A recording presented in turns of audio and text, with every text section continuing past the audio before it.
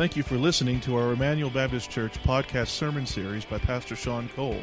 Emmanuel exists to display God's glory, declare God's gospel, and to disciple for God's Great Commission. If you have any questions about this message or would like more information about our church, you can visit our website at www.ebc-online.org. Now here's Pastor Sean.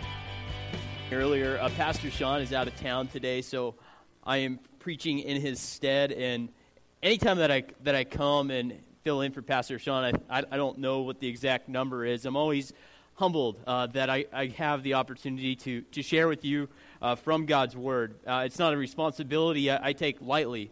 Actually, it weighs heavy on me, for I want to make sure that what I say really does indeed come from God's Word. But if you've ever watched the movie Braveheart, so I know it's just taking you back to the 90s, you probably remember that one scene where William Wallace at the end has been captured by the English as he's been fighting for Scottish independence, and he's being tortured during his execution. And he's kind of given this option of, okay, if you want it to end swiftly, just ask for forgiveness and we'll end it swiftly for you. So, William Wallace, actually I should say Mel Gibson, in his classic line, says, "Freedom!" one last time. And that's how he is executed in that movie. So why do I draw your attention to that scene in the movie? Well, for many Christians around the world, throughout history, they have experienced much similar things to what William Wallace endured for Scottish independence. It's a common occurrence for us. So, for example, Caesar Nero, a brutal dictator, once lit up the streets of Rome with the burning bodies of Christians. He thought that's what he needed to do. William Tyndale, the reason that we have our Bibles in the English language, he was burned at the stake for being a heretic. To this day, actually, the 20th century was the bloodiest century when it came to the persecution of Christians. So why strike such a note to begin with? Well, it's because I believe it's important for us to think about and to think carefully about what it means to be a disciple of Jesus. So, looking at Mark 8:31 through 38 is going to be our passage for this morning, but let me kind of bring you up to speed where this is at in the Gospel of Mark. So up to this point, Mark has been demonstrating that Jesus is the Christ, the Son of God. He introduces it, Mark 1:1. He says that this is the gospel of Jesus Christ, the Son of God. And what he does throughout his gospel is he's a shower rather than a teller. Like, he just doesn't come out straight up. He tells you at the very beginning, but the rest of that, all the way up to chapter 8, 31 or 29, it is that he's been demonstrating all along through miracles, through sayings, through deeds, through his actions, that Jesus is the Christ. And so just before this passage, Peter has finally got it. And Peter, as the spokesman of the disciples, says, you know what? You are the Christ. You are the Son of God. And he recognizes that. So Mark's gospel begins to shift directions from then, because Mark's been building Jesus up, but at this point, after Peter makes this confession, Jesus' focus becomes the cross. And so we're going to pick up in this gospel, verse 31 in chapter 8. And this is Jesus. And he began to teach them that the Son of Man must suffer many things and be rejected by the elders and the chief priests and the scribes and be killed, and after 3 days rise again. And he said this plainly. And Peter took him aside and began to rebuke him. But turning and seeing his disciples, he rebuked Peter and said, "Get behind me, Satan, for you are not setting your mind on the things of God, but on the things of man." And calling the crowd to him with his disciples, he said to them, "If anyone would come after me, let him deny himself and take up his cross and follow me. For whoever would save his life will lose it. But whoever loses his life for my sake and the gospel's will save it. For what does it profit a man to gain the whole world and forfeit his soul? For what can a man give in return for his soul? For whoever is ashamed of me and of my words in this adulterous and sinful generation, of him will the Son of Man also be ashamed when he comes in glory of his Father with the holy angels." So once Jesus is identified as the Messiah here, he mentions what the mission of the Messiah is and what's going to happen to him as the Messiah. So he gives four things. The first thing is that part of being the mission of the Messiah is to suffer many things. The second thing is that he's going to be rejected by the leadership of the covenant community. He kind of goes through a list of things, elders, chief priests, and scribes. That would be the Sanhedrin, that body of Jewish leaders that wanted him to be put to death. The third thing is that he was to be killed, and he was killed on the cross. And the fourth thing is that he was to rise again. I think surely Jesus had in mind through this, the passage in Isaiah chapter 53. I think it's worth going back to and just reminding ourselves what that is. So keep one finger here in Mark and go back to Isaiah chapter 53.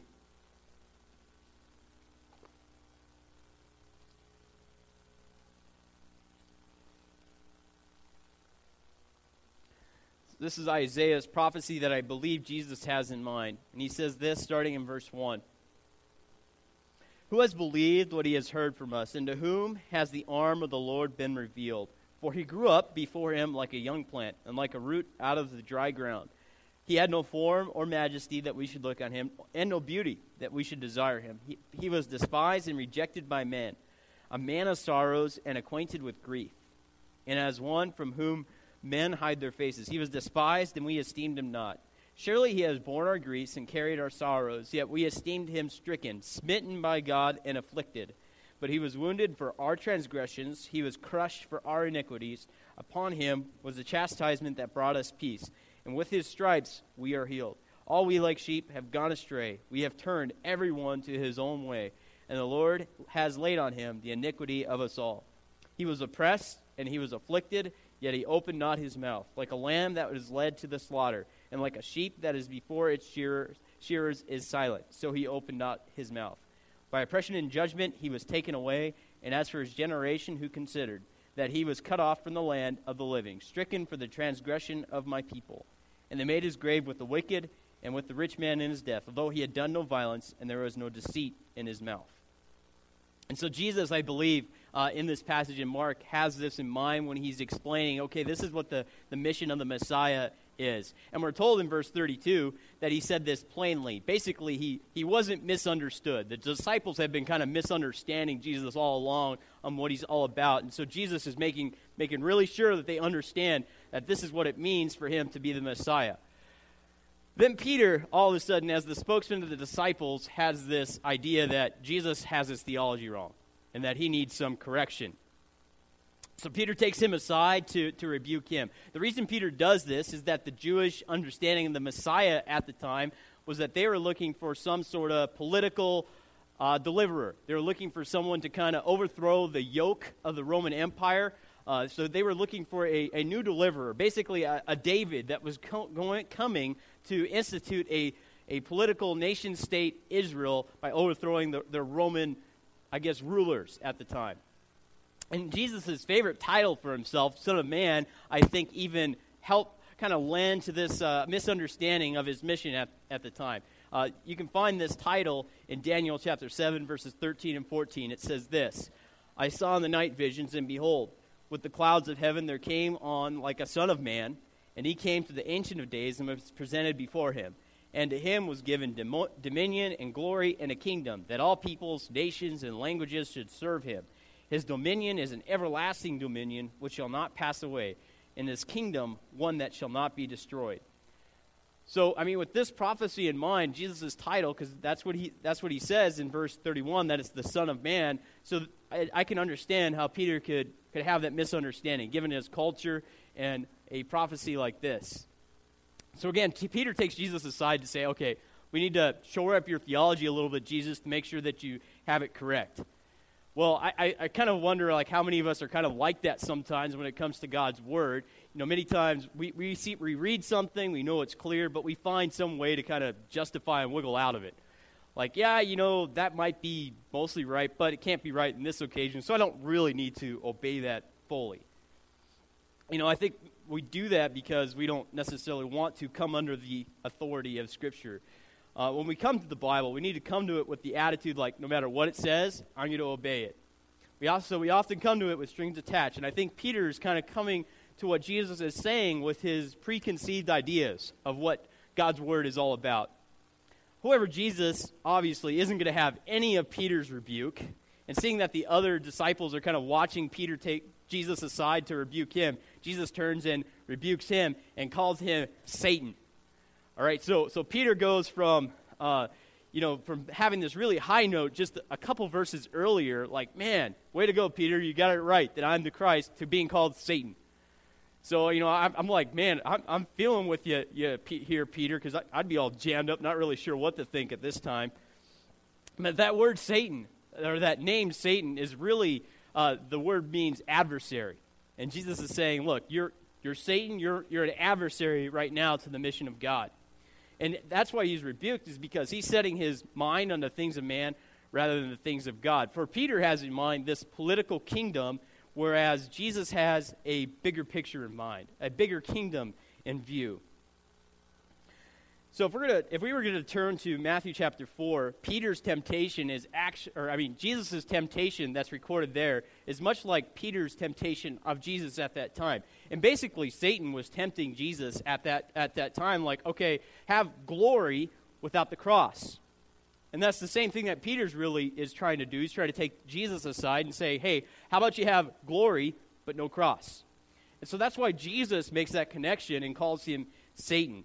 For God had ordained the cross. We read that in Isaiah chapter 53, that it was the will of God to crush him, that was God's will. And Jesus is like, look, that's what God wants. It's not about like what you are wanting at this time. The cross is the way to glory. But Jesus is sensing here that this is a teaching moment, teaching opportunity. I really need to explain what it means to be his disciple. And so, first and foremost, a disciple is one who follows Jesus, but I think it's interesting that when we read through these next few verses, as we just did, verses 34 through 38, they really kind of parallel and mesh well with verse 31. The same kind of pattern emerges there. So what does it mean to be a disciple of Jesus? So there's 5 things that we can pick up in verses 34 through 38, so hang with me as we kind of look at these things. I think this is important because really this is about being a disciple of Jesus. So the first thing that Jesus gives us is to follow him means to deny yourself. All right, so what in the world does that mean, to deny yourself? Well, in a nutshell, it means to say no to the things that we want, the things that I want. It means to say no to our own wishes, our motivations, our desires, and to say yes to what God wants. So Christian discipleship begins with this denial of self. We can't come to God, we can't come to Jesus with an agenda, and we can't cling on to things that won't save us. Let me kind of give you an example from whitewater rafting. A lot of the youth have gone with me several times whitewater rafting, and it's a lot of fun. But one of the things that can happen, doesn't happen all that much, is you can find yourself on a nice swimming tour of the raging river.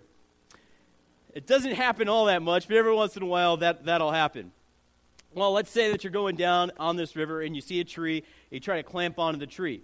Well, the thing is, you might think that you're saving yourself by grabbing onto the tree, but really you're just tiring yourself out. The way that you can be saved is 2 things. One is you can get to the raft where you can be saved, or 2, if you're really far away from the raft, the guide will throw you a rope. And you have a choice at that moment if you have a rope that's there. You can try to cling onto the tree for all you're worth, or you can let go of the tree and grab onto the rope, which is the way that you can be saved. In a similar manner, we must drop everything to follow Jesus. Luke 9:57 through 62 says this. As they were going along the road, someone said to him, I will follow you wherever you go. And Jesus said to him, foxes have holes, and birds of the air have nests, but the Son of Man has nowhere to lay his head. To another he said, follow me. But he said, Lord, let me first go and bury my father. And Jesus said to him, leave the dead to bury their own dead. But as for you, go and proclaim the kingdom of God. Yet another said, I will follow you, Lord, but let me first say farewell to those at my home. Jesus said to him, no one who puts his hand to the plow and looks back is fit for the kingdom of God. Elsewhere, 2 chapters later in Mark, Jesus encounters this rich young ruler, and he says, look, if you really want to follow after me, you need to give up all of your wealth, which the rich young ruler, he doesn't do and doesn't follow Jesus. You see, the cost of following Jesus is high. It's not something that we do lightly. It's not a small or empty decision. It means that we got to say no to everything, our agenda, and yes to Jesus. You can't say both yes to myself and yes to Jesus in the same breath. that would be to serve two masters, as Jesus would say. And you can't do that. You either love the one and hate the other. And that's what Jesus would explain. I think many of us have struggled with this in some way or another. We're usually okay with following Jesus up to the point to where it makes us uncomfortable. As soon as it begins to mess with our lives, then it's like, I'm not so sure about this Christian thing anymore.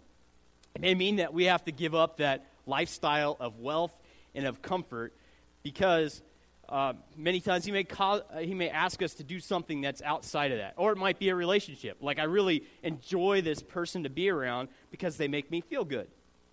But sometimes to follow Jesus may mean that we need to give up that relationship with that person so that we can fully follow him. Or it could be prestige or power. It could be that's what's holding us back from fully following Jesus. It could be that some of you, one of us, may have to say no to that job promotion because God has you exactly where he wants you. So I think many of us are provisional Christians. And by that I mean that we're going to follow God until it messes with us. It means I'm going to follow you, Jesus, but, when things get a little hairy, not so much. I think as soon as we began giving God our contingencies, our but, or our untils, that's when we run into issues. And that's where we have ceased to deny ourselves because we're coming to him with that agenda. And think about it this way. When Jesus gave of himself on the cross, he gave 100% of himself for you. And in return, we're to give 100% of ourselves to him. Not 50, not 60, not 70, but 100% of ourselves to Jesus. So to deny yourselves means to say no to ourselves and yes to Jesus. And I guess a good question to think about if we call ourselves a Christian is, have we done that? Have we come to the point where we said no to everything that I want and yes to what Jesus wants for us? The second thing that Jesus tells us here in Mark about following him is that it means to take up one's cross. So after denying oneself, one is to die and to bear the instrument of shame and of suffering. For us, we put crosses on our Bibles, on a bumper sticker, around our neck, on a wall. We use it as kind of a religious symbol. But however, it wasn't such a symbol to the Jews and to the individuals under the Roman Empire. It would have been a emblem of suffering and shame and of execution. So why does Jesus tell these Jews, tell his followers to take it up? Well, first and foremost, I think it's kind of rooted back in verse 31, where if we're going to follow Jesus, it means that we have to follow him completely. He went to the cross, and so must we. But you may say, like, okay, that sounds really good. I'm supposed to follow Jesus to the cross, but am I literally supposed to hang myself up on a cross? What in the world does that mean? I think the first thing that we can say is that we will suffer. The cross was first and foremost a symbol, an emblem of suffering for Jesus. And to follow Jesus means that we will suffer. Jesus says this in John 16:33. In this world you will have tribulation, but take heart, I have overcome the world.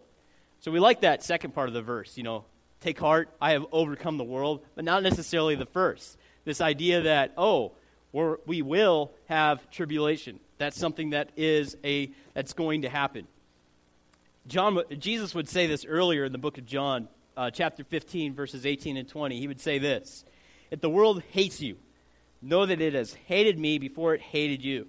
If you were of the world, but I chose you out of the world, therefore the world hates you. Remember the word that I said to you, a servant is not greater than his master. If they persecuted me, they will also persecute you. So one of the ways that we can identify ourselves as a Christian is in our sufferings. It's like a suffering for the name of Christ. For our brothers and sisters around the globe, this is a very real and tangible thing for them. For example, if you're in an Islamic country, it could very well mean your death. When you're baptized, it could very well mean that you will die. And your family will think that they are doing a service to Allah by killing you. In a similar way, in India, if you claim to follow Christ, my understanding is that it's a good way to lose all of your rights as a citizen so that you can't inherit property and your children can't inherit your property. And so that's what happens around the world. But what about us? What happens in America in ways that we can experience suffering? I don't know if we're going to fully be able to understand what this may look like in America, but I think that many of us struggle with this because we're kind of prosperity gospel adherents. And by the prosperity gospel basically is this, is that God is out for your wealth, your health, and your happiness.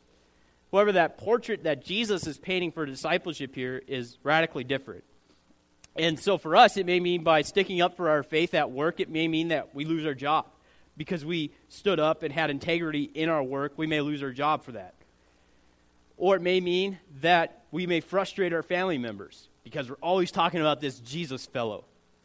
It may mean that we may lose our business or have a loss of business because of the way that we go about doing our business.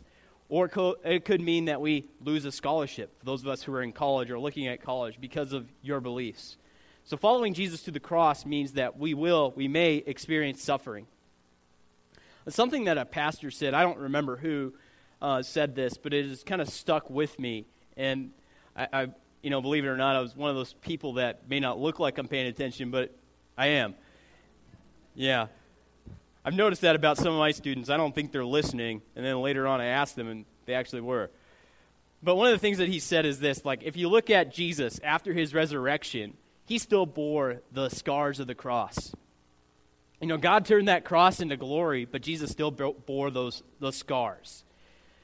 And so he asked, where are your scars? Where is your sufferings? What have you suffered for the name of Christ?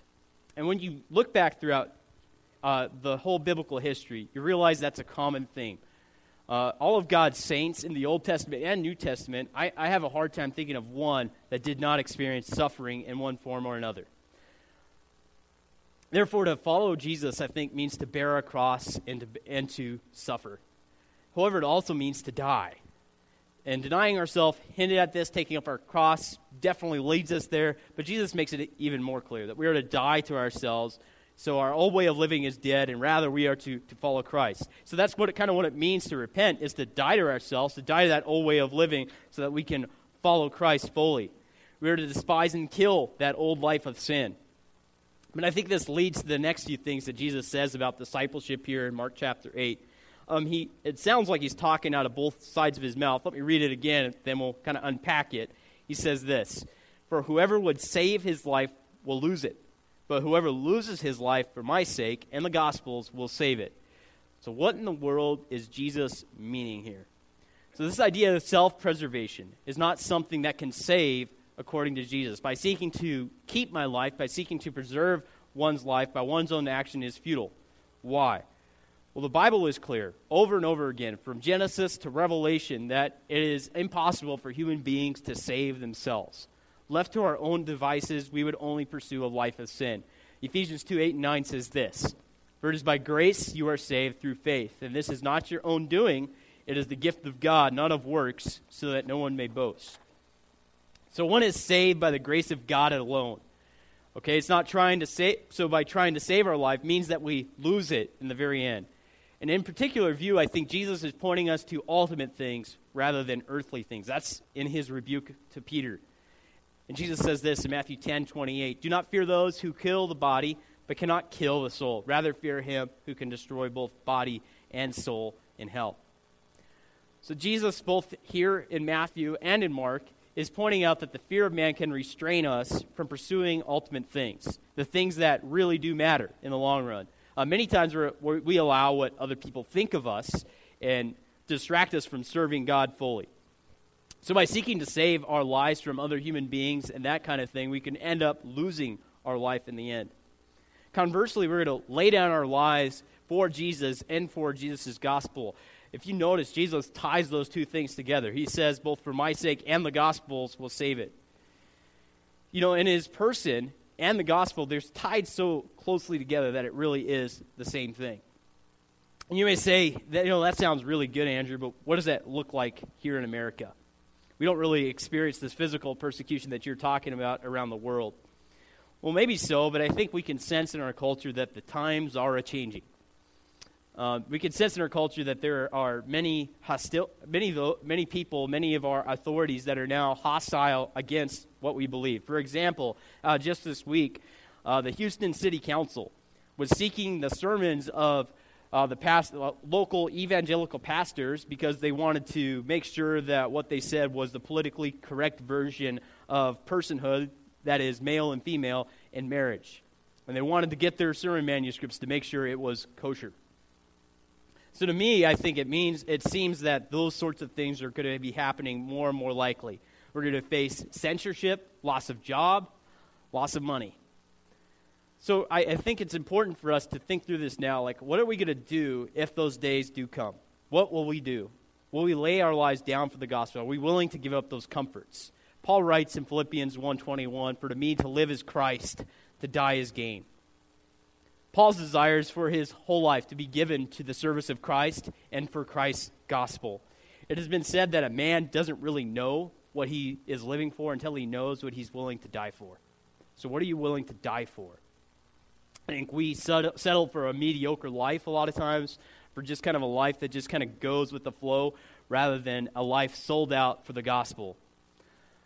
When I was putting this together, I couldn't help but think of the 4 men who gave their lives for the gospel in South America. You've probably heard of Nate Saint and Jim Elliott, plus there are 2 other people who were with them, who gladly laid it all down on the line for the gospel, for the salvation of these Waodani people. And who knows, God may be calling you to do the same. He may be calling you to go to a hard-to-reach group like that may very well kill you for coming there with the gospel.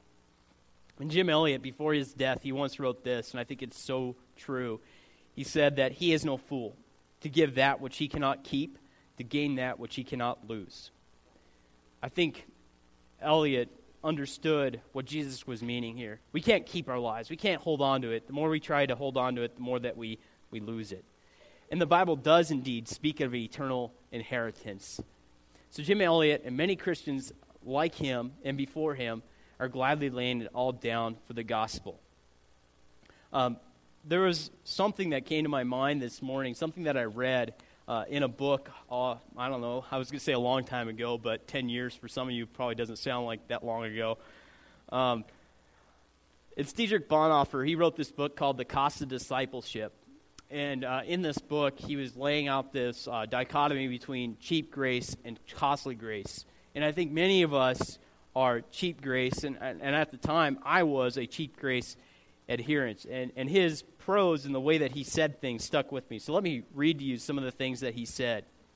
He said this about cheap grace. Cheap grace is the grace we bestow upon ourselves. Cheap grace is the preaching of forgiveness without repentance, baptism without church discipline, communion without confession. Cheap grace is grace without discipleship, grace without the cross, grace without Jesus Christ living and incarnate. And then later on, he defined what the true grace was that is explained in the gospel, and he said this, and he called it costly grace. Costly grace is the gospel which must be sought again and again, the gift which must be asked for, the door at which a man must knock. Such grace is costly because it calls us to follow, and it is grace because it calls us to follow Jesus Christ. It is costly because it costs a man his life. It is costly because it condemns sin, and grace because it justifies the sinner. Above all, it is costly because it cost God the life of his Son. You were bought with a price. And what has cost God much cannot be cheap for us. So, Christian, do you believe in cheap grace or costly grace? So the 4th thing that Jesus tells us here about being his disciple, it means to be courageous in one's testimony of Jesus. That's what Jesus says in verse 38. Whoever is ashamed of me and my words in this adulterous and sinful generation, of him will the Son of Man also be ashamed when he comes in his glory of his Father with the holy angels. So Jesus charges his disciples to be bold in their testimony regarding Jesus. Basically, if one is bold in his testimony before men about Jesus, then Jesus will recognize you when he returns in his glory. In Acts chapter 4, Peter and John have just healed a man, and they're being charged with the Jewish leaders to not preach the gospel anymore, to stop talking about Jesus. They're being threatened and bullied and being told, hey, don't do this anymore. However, Peter and John wouldn't be scared off in this way. Peter would say this in Acts 4, 8 through 12. rulers of the people and elders, if we are being examined today concerning the good deed done to a crippled man, but what means this man has been healed, let it be known to all of you and to all the people of Israel that by the name of Jesus Christ of Nazareth, whom you crucified, whom God raised from the dead, by him this man is standing before you well. This Jesus is a stone that was rejected by you, the builders, which has become the cornerstone. And there is salvation in no one else, for there is no other name under heaven given among men by which we must be saved.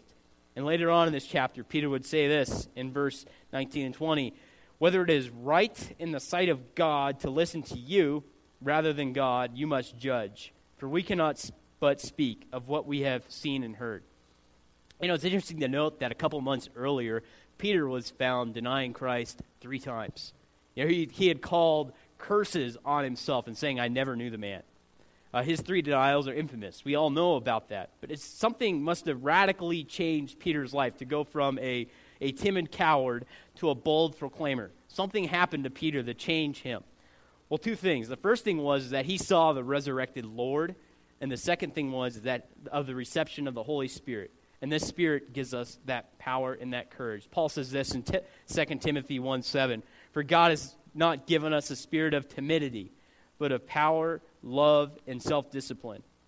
So how often do we let our fear of man distract us from giving testimony about our Lord? I know for myself, there are many times where opportunities can arise, where I have an opportunity to share the gospel with somebody, but sometimes I get the sense like, well, if I say that, it's going to change our relationship and I may lose a friend. And so I kind of go through this debate, and sometimes I don't share because I get more concerned about my friendship or relationship with this friend rather than sharing the gospel.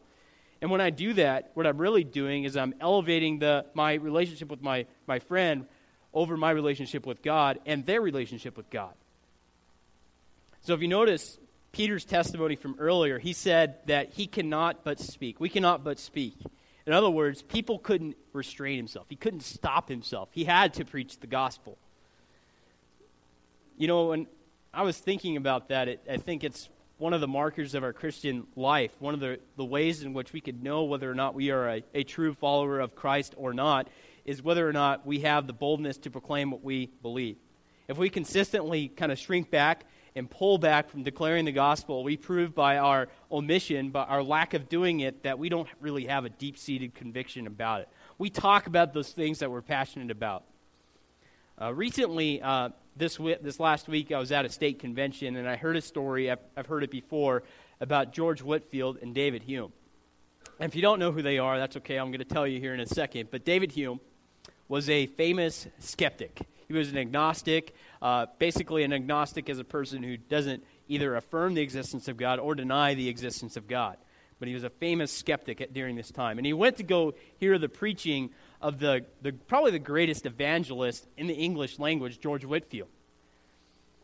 And when asked, I think journalist was there, or writer was there, and he sees David Hume there, and he's like, what are you doing here? You know, why are you coming here to hear David Whitefield preach? You don't believe anything that he's saying.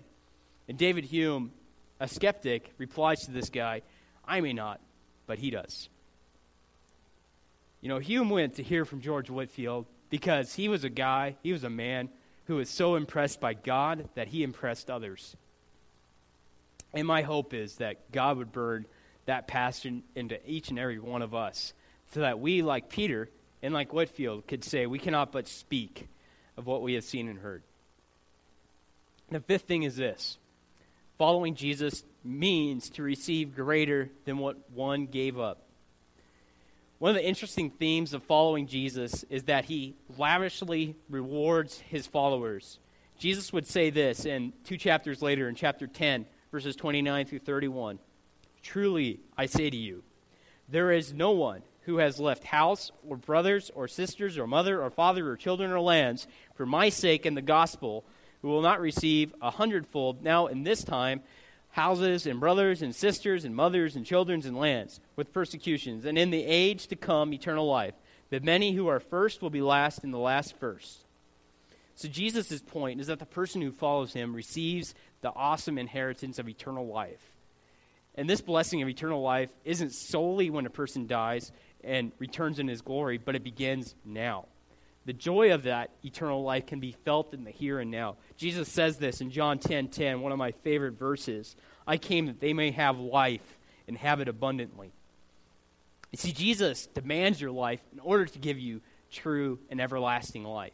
It might seem cruel at first glance when Jesus talks about giving up your life for the sake of him and the gospel, but really it's where you find true life. So following Jesus can be costly and is costly to be sure. Yet Jesus promises us abundant life now and in the future. You know, I don't know where you guys are at in all this, but whenever I think about the words of Jesus regarding discipleship, I'm always challenged. I know that I am not always as sold out as I need to be for the sake of the gospel. I think we settle too many times for less than what Jesus has promised. For we think that what's here and now is going to be the lasting things instead of the heaven that is to come. So for the one who calls himself or herself a Christian this morning, ask yourself, are you living as a disciple? Look at those 5 things that Jesus says about being his disciple. Have you laid down your life for the gospel? Have you taken up your cross? Have you denied yourself? Are you being bold in your testimony? I think many of us kind of play the game of the Christian life. And by that I mean we kind of do like a hokey pokey kind of thing. We put our right foot in, put our right foot out. We do the hokey pokey, turn ourselves about. But we're not all in. You know, we kind of put our foot in, then we take it out. Put our foot in, we take it out. And we don't go all in for the gospel. See, Jesus isn't after that. Jesus is after a wholehearted disciple. He's out to make us fitting sons and daughters of the one true King. You know, he is that elder brother who is showing us what it means to live as a son or daughter of God. So being a Christian isn't a game to be played, but rather a life to be lived. So don't play around with being a Christian, but give your life to Christ. And if you're here today, maybe you don't know what that means to follow Christ, consider the cost, count it. But let me tell you that the cost of discipleship is high. That's what Jesus is laying out before us. But David Platt, he once said something that I think is so true, that the cost of non-discipleship is even higher. So count the cost. Follow Jesus no matter what. So we're going to pray this morning. We're going to reflect upon these things, and let me tell you a little bit of what happens at this time. After the worship team plays, feel free to come afterwards to talk to myself. Some of the leaders of our church would be happy to talk to you about what it means to have a relationship with Jesus, what it means. Father, I thank you for your word. Jesus, I do pray that we would follow you no matter the cost. God, I pray that we would lay it all down on the line for the sake of the gospel. God, to realize that we need to deny ourselves, to give up those things that we want most, to do what you want. God, I pray that it would be your will and not our will. God, I do pray that if any one of us needs to make a commitment to follow you this morning, that you would so burn a passion in us to follow you no matter what, that people would be able to see that we are disciples because of the way that we are totally abandoned for your cause. Jesus, I thank you for the gift of eternal life. God, we ask this in your name. Amen.